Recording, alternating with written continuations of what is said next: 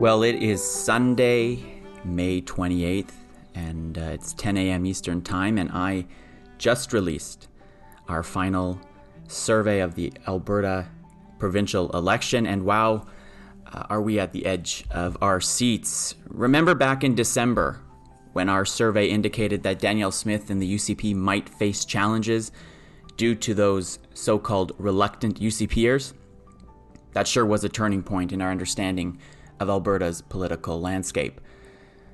Welcome back to In Focus with David Coletto. I'm David Coletto. Today I released our final survey of the 2023 Alberta election.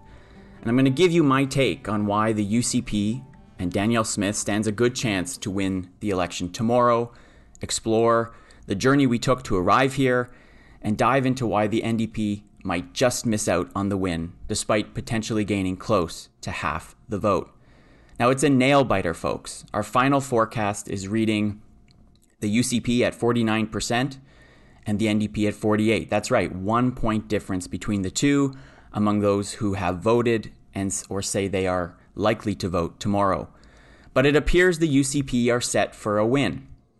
Here's how we arrived at this forecast. We surveyed 1,200 eligible voters in Alberta from Friday, May 26th to today, Sunday, May 28th. And the data shows Danielle Smith and the UCP are in a solid position to take home the win. Our estimation is the UCP will win about 40% of the vote, the NDP around 48%, and the rest will be distributed among other parties. Now, the breakdown is quite interesting. 27% of eligible voters have already voted, with 50% voting for the UCP and 47% for the NDP. Older voters and men show more preference for the UCP, while the younger demographic and women lean towards the NDP. The NDP leads in Edmonton, but the UCP is ahead in other areas, including Calgary. Education seems to play a big role, with high school graduates and those with a college degree or some university favoring the UCP, while those with a university degree strongly favoring the New Democrats. Racialized Albertans lean towards the NDP quite heavily, while non-racialized favor the UCP. Now, what leads me to conclude that the UCP has a winning edge? Well, mainly their lead in Calgary and among older voters plays a huge role. Now, exploring the why behind these results, we found that 35% of voters believe the province is on the right track, a larger proportion than the national average. Both Smith and Notley hold fairly similar public impressions, with 42% believing that Smith will be premier after the election. Both campaigns frame this election in terms of risk, but Albertans are divided on who they think is riskier or safer. It's almost a 50-50 split. When it comes to who can manage the economy better, the UCP has a clear lead, while the NDP is thought to be the better choice on healthcare. On the topic of values, the UCP is only slightly ahead of the NDP. Now, interestingly, without Danielle Smith as UCP leader, we asked a hypothetical question in this survey.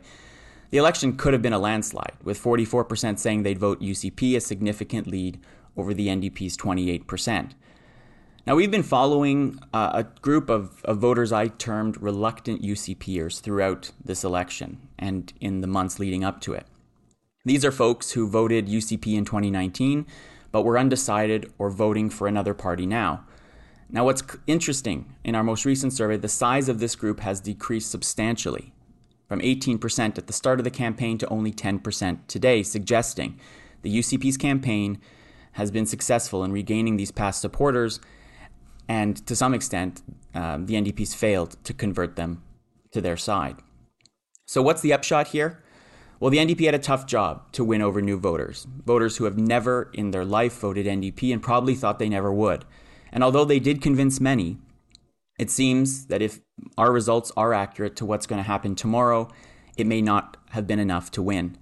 Danielle Smith, who started off with weaker favorables than Rachel Notley, has seemingly managed to consolidate UCP support over time. Despite some turbulence and reluctance from past UCP voters, Smith and her team leveraged the UCP's natural advantage in Alberta, focusing on economic management and low taxes, as well as some fear about the NDP to secure their position.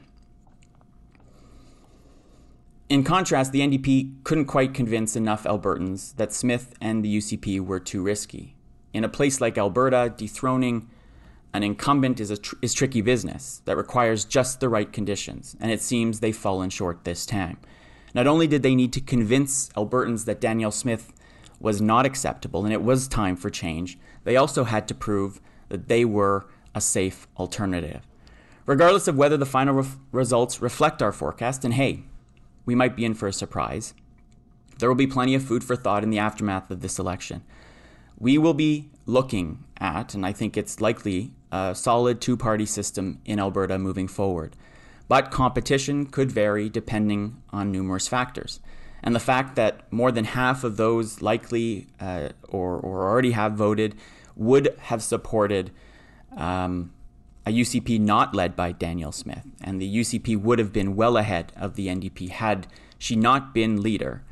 It does suggest that a highly competitive party system may not be in the cards just yet. I can't wait to unpack the lessons from this political showdown in the coming weeks, and I do appreciate the time you've taken to listen, and I hope you found this valuable. You can get all of the results, the details, on the Abacus Data website, abacusdata.ca, and I hope you enjoy the rest of your Sunday, and we'll be on the edge of your seat like I will, watching the results tomorrow evening. Take care. Have a great day.